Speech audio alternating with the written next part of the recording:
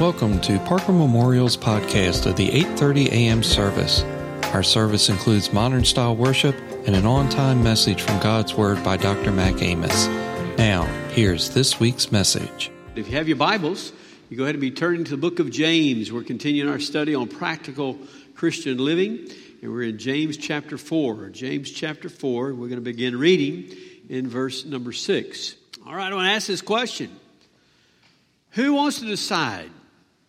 Who wants to decide today whether or not you want to be and experience a life of blessing and grace,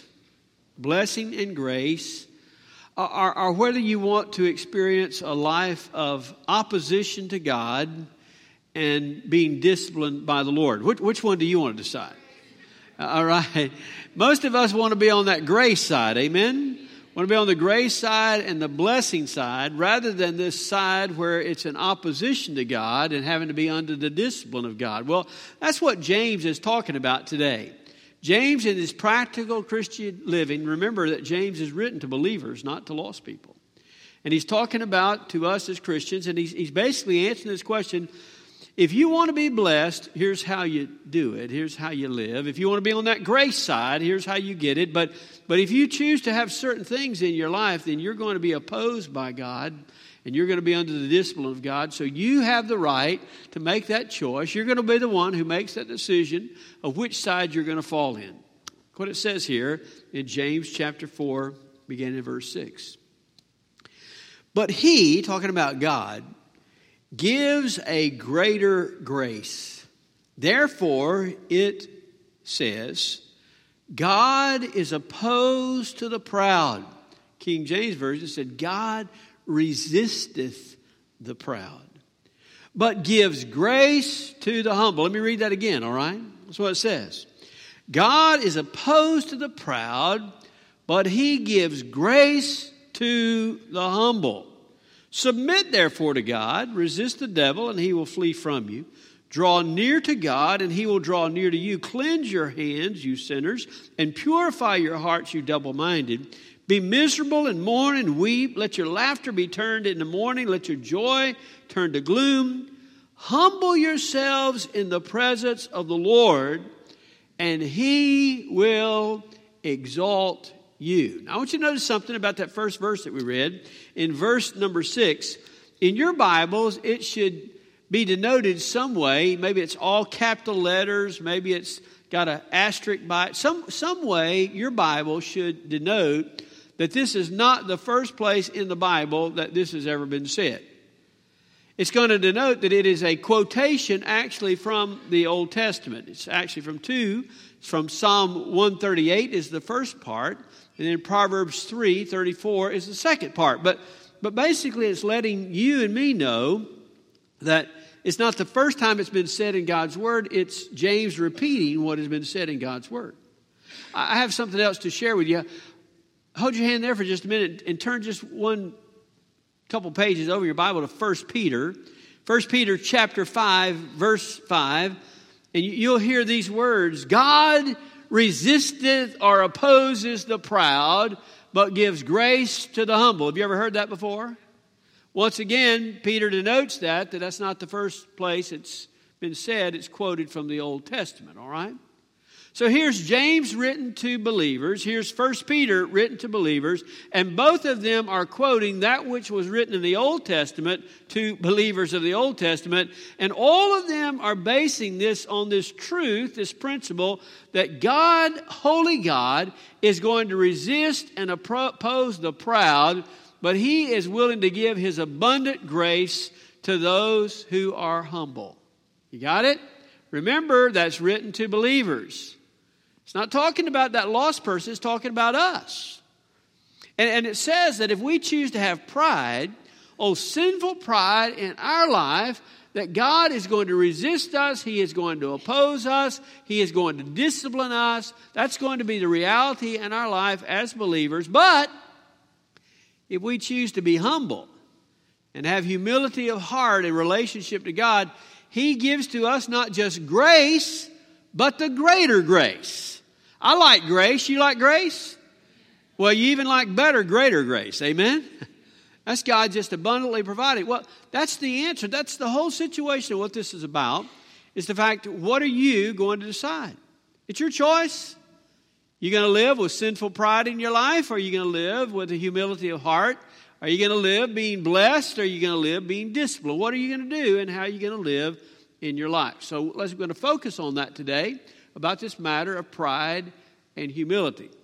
The first things I think is important, though, is for us to understand, why is it that God has such a strong stance against pride? You ever wondered that? Why does God so oppose pride? Why does he resist pride in the life even of his children? Why does he do that? Well, I'm glad you asked it. Let me show you. Hold your hand here and turn to Proverbs. The book of Proverbs, chapter 6. Proverbs, chapter 6, verse 16 and 17. Listen to what the writer of Proverbs says. There are 6 things which the Lord hates. Did you hear that? Did you know there's certain things God hates? That's the strongest word in the Hebrew language. Hates. There are things God hates. There are 6 things, yea, 7 things that God hates.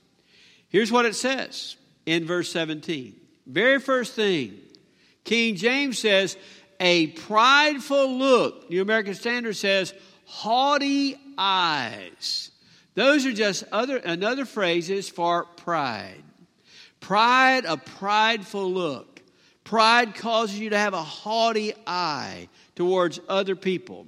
The very first thing of that list of 6, yea, 7 things that God hates, the very first thing that God says he hates sinful pride.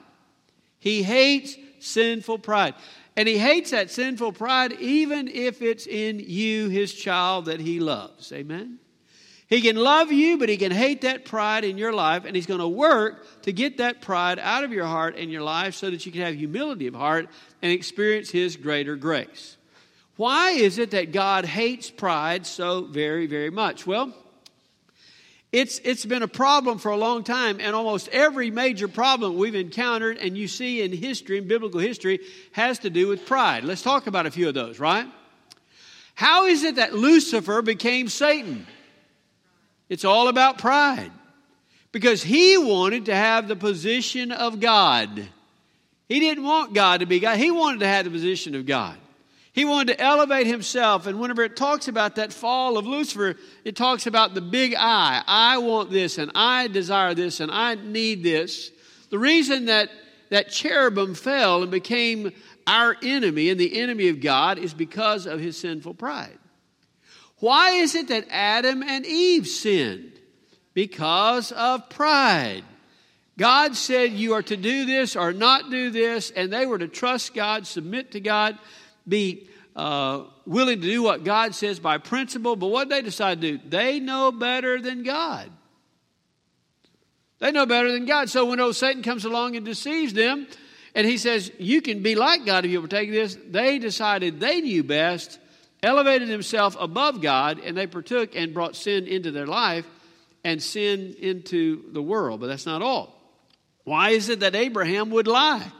The great man of faith, why would he lie about who Sarah was? Because of pride. Why is it that Moses missed going into the promised land? Why? Oh, well, because he struck the rock instead of he spoke to the rock. Well, that's exactly right. But go back and read that passage again. Do you know what else he did before he spoke to the rock? He told the children of Israel, how often and how much must we, how much we have to do to take care of you? You know who the other part of that we was? Was God. But he had elevated himself to what? To be equal with God in what we're doing and providing you. He's not equal with God. He's a messenger of God. And because of his pride, he misses out on what God says. He doesn't hear what God says, and he does the wrong thing, and God restricts him from going into the promised land, all because of pride. Why is it that David sinned with Bathsheba, and then he sinned against her husband Uriah by putting him to death? Because he wanted to do and have what he wanted to have, and once he was found out, instead of humbling himself and admitting his sin, what did he do? He was protecting himself, all about himself, and went and killed Uriah. All of that has to do, the man after God's own heart sinned because of pride. Why is it that Judas Iscariot would have betrayed the Lord Jesus? Because he wanted those pieces of silver and to gain wealth. It was all about him. Do you understand why God would hate pride so very much? Because pride has caused the destruction of man. It's to cause the destruction of his world. Pride is the major problem, the major issue. And he hates it.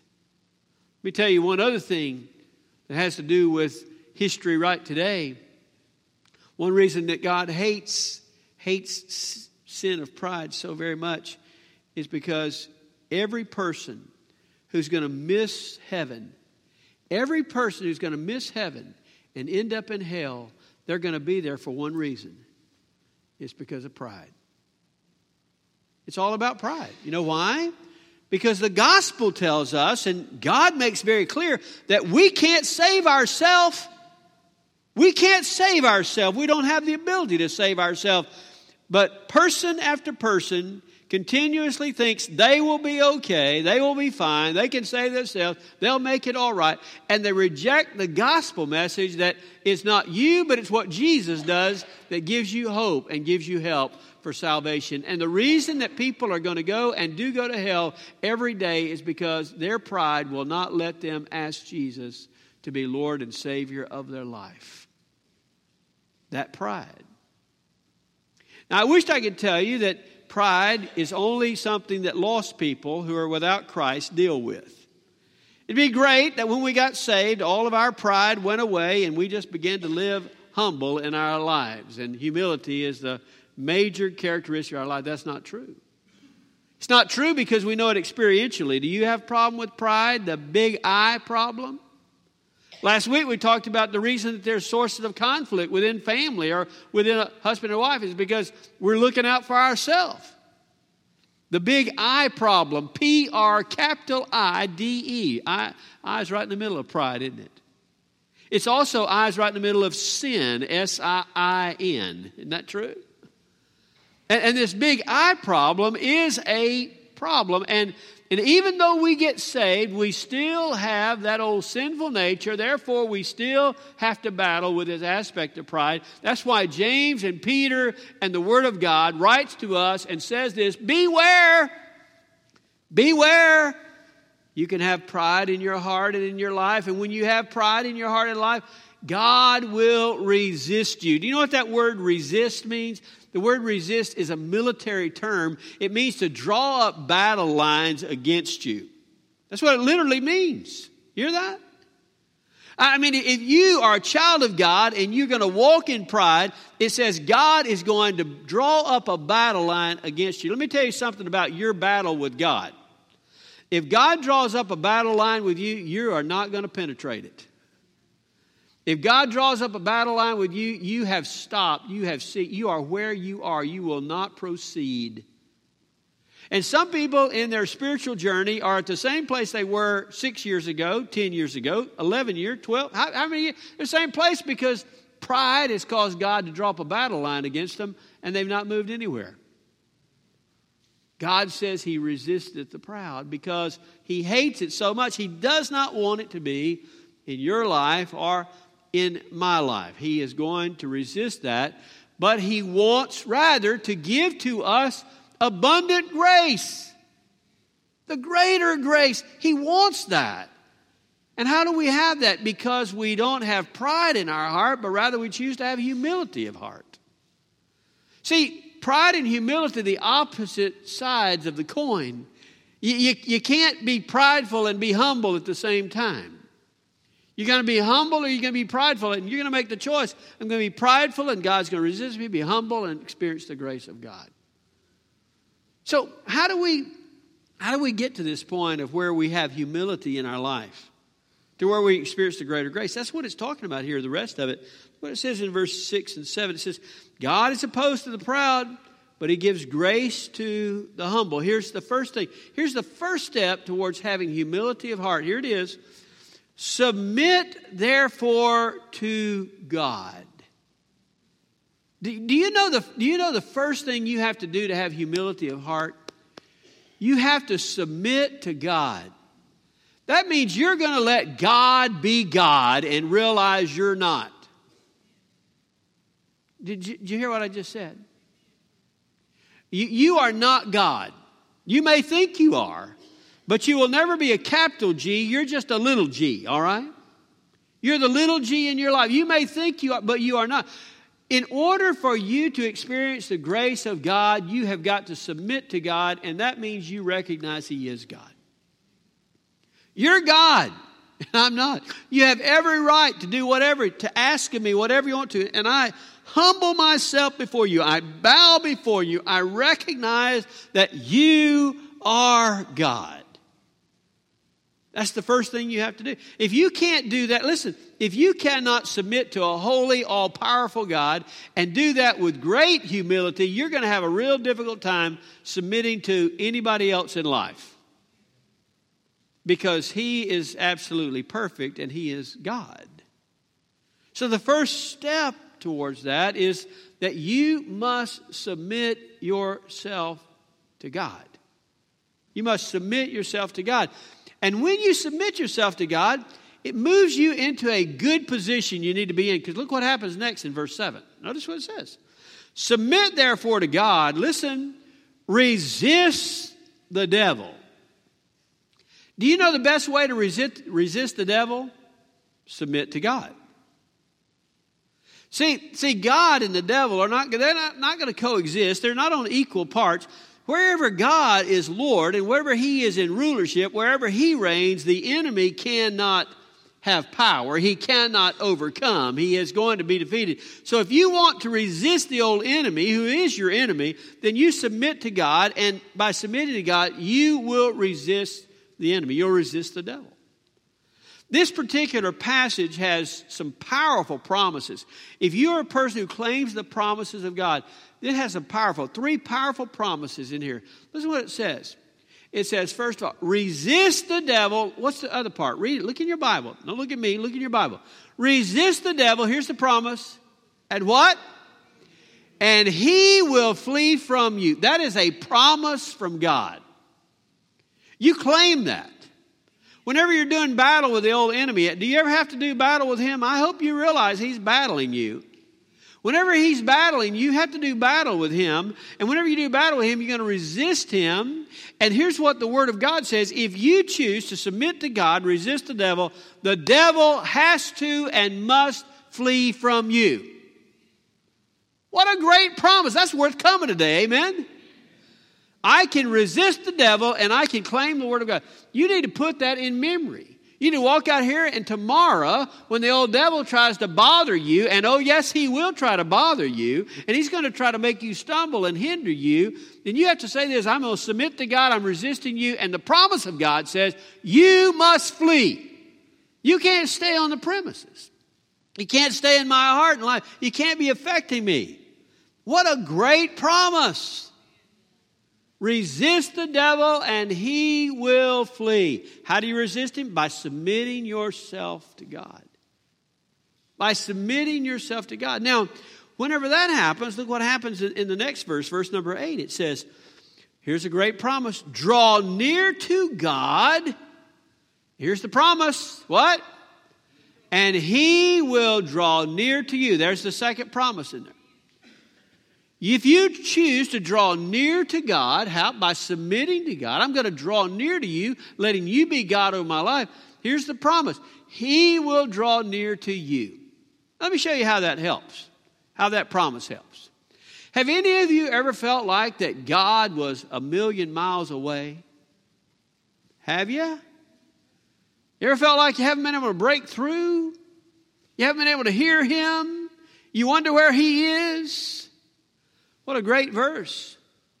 Because the claiming the promise of God is, Lord, I'm choosing to draw near to you. Lord, I want to draw near to you. I'm desiring that in my heart, and I claim, no matter what my emotions feel, no matter what anybody else might say, I claim this, that as I draw near to you, you have promised in your word that you will draw near to me.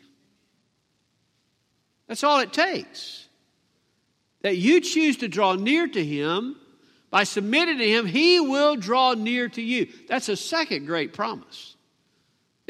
Reading this passage is worth just for those promises. Well, how is it that we're going to draw near to God? How is it we submit to God? Listen to what it says there in verse 8. It's very important that you hear this. Listen.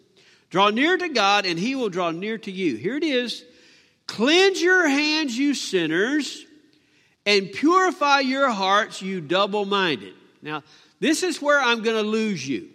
This is where the old devil is going to cause you to want to think about something else, okay? So I want you to really stay focused right now. I want you to listen to what I'm saying. Stay focused. Whenever it comes to getting right with God, when it comes to getting close to God, submitting to God, I want to tell you what you have to deal with. You have to deal with something called sin. We don't like that. We don't like talking about sin, especially when it's our sin. Well, I want you to look at everybody in this room, and I want you to, everybody, look around. You have for a minute, look around. Everybody you see, they're sinners. All right? We're all sinners. We all sin. Now, you can fool yourself all day long, but you are a sinner. You do not live one day in your life that you do not commit sin. All right? Oh, Brother Mac, I've had good days. You haven't had that good a day. You haven't had that good a day. You know? Oh, I've had days when I haven't done anything wrong. Well, bless your heart. You must have been sleeping all day. But here's the problem. Here's the problem. Read a few verses down in James. We'll be talking about it next week. You know what it says in James? You know what he says about? He says, to him who knows the right thing to do and does not do it, to him it is sin. In other words, it's not just that I don't do certain things, but if I know there are certain things I should be doing and I'm not doing it, I have sinned. I want you to look at your neighbor and say, I realize I'm a sinner. Look at him. Tell him, you need to learn. You need to confess. I realize I'm a sinner. It doesn't feel real good. I wish the preacher would move on. The thing that hinders us in relationship to God, the reason we're not near to God, the reason we're not humble of heart, is because we have sinned. And James says, now, if you're going to get close to God and you're going to draw close to God, you're going to have to deal with your sin. You're going to have to deal with it. He said the first thing you're going to have to do, you got to cleanse your hands. And that means the actions of sin. We do actions of sin. We carry out things and activities and things that are sin that God reveals as sin. And he says, you've got to clean up your action. You got to clean up what you do with your hands. But he doesn't stop there. That would be okay if he could just say, just what you do with your hands, just clean that up. But that's not where he stops. He says, you've also got to purify your hearts, you double-minded. Purify your hearts. You know what that's talking about, our hearts? It's talking about our thoughts. Our thoughts. It's talking about our attitude. It's talking about the inner part of us. Have you ever done the right thing and couldn't stand doing it? Don't look at me like you're so holy. You're just doing it. I don't want to do this, but I'm going to do it. Pride makes me do it. You know what I'm talking about? God wants your heart to be right. He doesn't want just you to do the right thing. He wants you to want to do the right thing. And sometimes whenever we think we got the actions right, God comes and starts doing surgery in our hearts. We're double-minded. On one side, we want to do the right thing. There's a part of me that says, I don't want to do the right thing. This is the way I should respond, but I don't want to do that. Do you have that battle going on inside of you? Yes, you do, whether you know it or not. Yes, you do. You do. And what James says is this: if you're going to draw near to God, if you're going to submit to God, you're going to have to deal with your sin. You're going to have to deal with the actions that are sinful. You're going to have to deal with the thoughts and attitudes that are sinful. You're going to have to deal with sin because sin is what hinders your relationship with God. Let me show you a passage of Scripture that is important for you to memorize or to have in your heart. It's in Isaiah chapter 59. Isaiah chapter 59. Listen to what this says. Behold, the Lord's hand is not so short that it cannot save, neither is his ear so dull that it cannot hear. But your iniquities, that's another word for sin, your iniquities have made a separation between you and your God. Not a God, not the God, your God. And your sins have hidden his face from you so that he does not hear. Your sin is a hindrance in your relationship to God. So you got to get that right. Now here's something. Next he says, you wonder, why is this there? Look at verse 9. This is what it says. Be miserable and mourn and weep. Let your laughter be turned into mourning and your joy to gloom. What in the world has that got to do with anything? Well, let me tell you something. When you get serious about sin, you'll know what that's about. And basically, verse number 9 is James's way of saying, get serious about your sin. Get serious about your sin. That means that you need to realize what sin cost you. And you also need to realize what sin cost Jesus. You need to get serious about your sin. And whenever you realize your sin and you're serious about it, it'll cause you to be miserable and it'll cause you to mourn. It'll cause you to weep. How long has it been since you wept over your sin? You mourned and grieved over your sin. If you haven't grieved and mourned and wept over your sin lately, it's not because you're living that perfect life. It's because you're not realizing what sin cost you and how much it cost Jesus. It goes on though. Let your laughter be turned into mourning and your joy to gloom. Don't live a superficial life where all you do is walk through life laughing. Now, I love to laugh as much as anybody. I love to have a good time, and I love to have joy and laughter. But there's a time for everything, isn't there? There's a time for joy, there's a time for laughter. There's a time to be sorrowful, there's a time to mourn, there's a time to grieve. And in that time of mourning and grieving is whenever we have sinned and we understand our sin. And we take serious our sin. And when we take serious our sin, we come before Almighty God and say, God, forgive me. Cleanse me. I'm sorry for that. And whenever we're willing to do that, that's not where God wants us to live. He's not saying, I want you to always walk around grieving and sorrow. No, he said, I want you to grieve and have sorrow. I want you to mourn over sin so you can have real joy. Not some superficial joy, not some empty laughter, but you can have the real joy that flows from within you. How long has it been since you had just real joy flowing out of you because it's flowing in you? Real joy. That's what he wants. That's why the passage ends with the third promise. And what a great promise it is. Look at it in verse 10. Humble yourselves in the presence of the Lord. He's just talked about all that humility, that submitting to God, drawing near to God, realizing I'm a sinner, grieving over my sin, confessing my sin before Almighty God, letting him cleanse my heart. We have humbled ourselves before God. Listen what it says, verse. Humble yourself in the presence of the Lord. Here's that promise. And he will exalt you. Not you exalt you. Not you lift you up. He will exalt you. If you want joy unspeakable, if you want to know that sense of the fullness of God in your life, let God exalt you. And James is talking to the people of that day, and he's talking to us and saying, man, the greatest thing you can do is to humble yourself before Almighty God in his presence and let him exalt you. Please do not live without that experience in your life. Do not live in the second-rate class of Christianity because you're trying to act like something rather than let him make you something. And what it takes is realizing I have pride in my heart. as everybody does. Humbling myself before a holy, awesome God.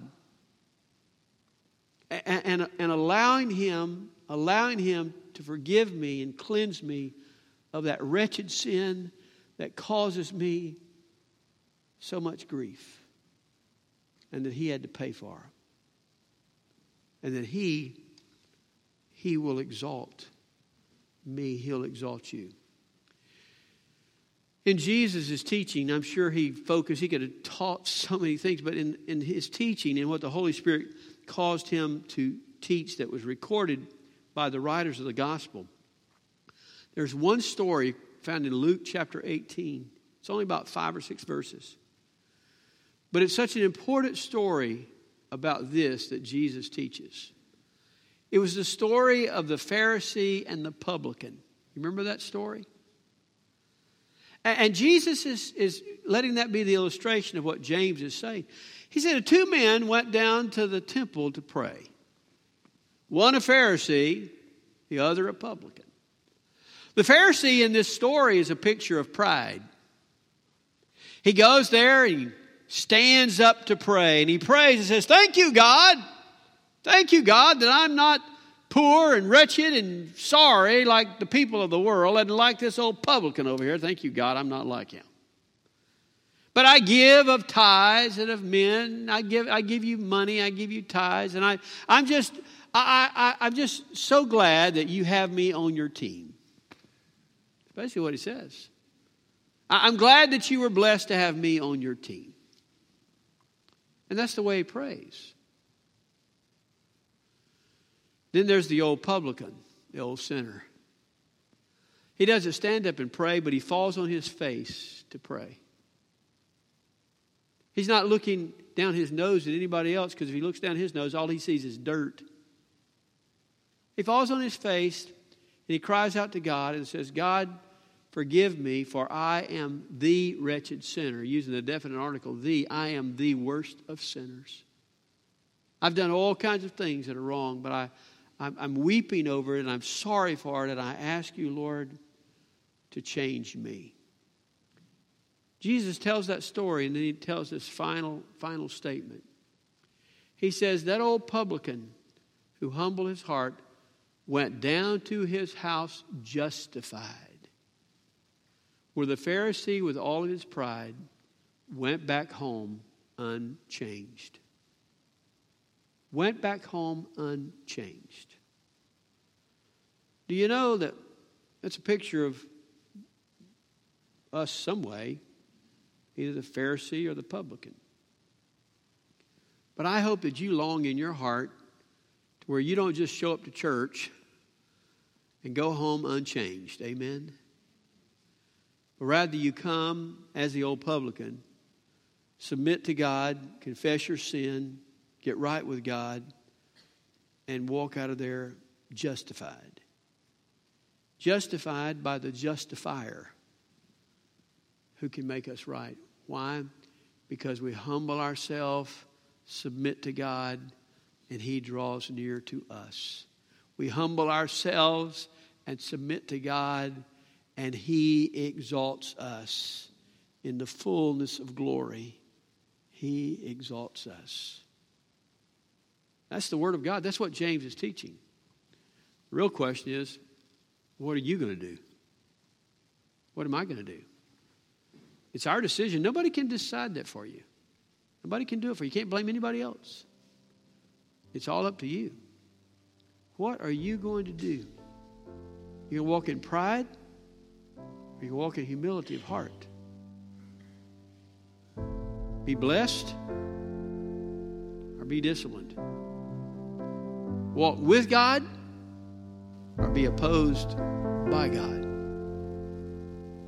Even as a child of God, what will you do? I pray you choose humility of heart.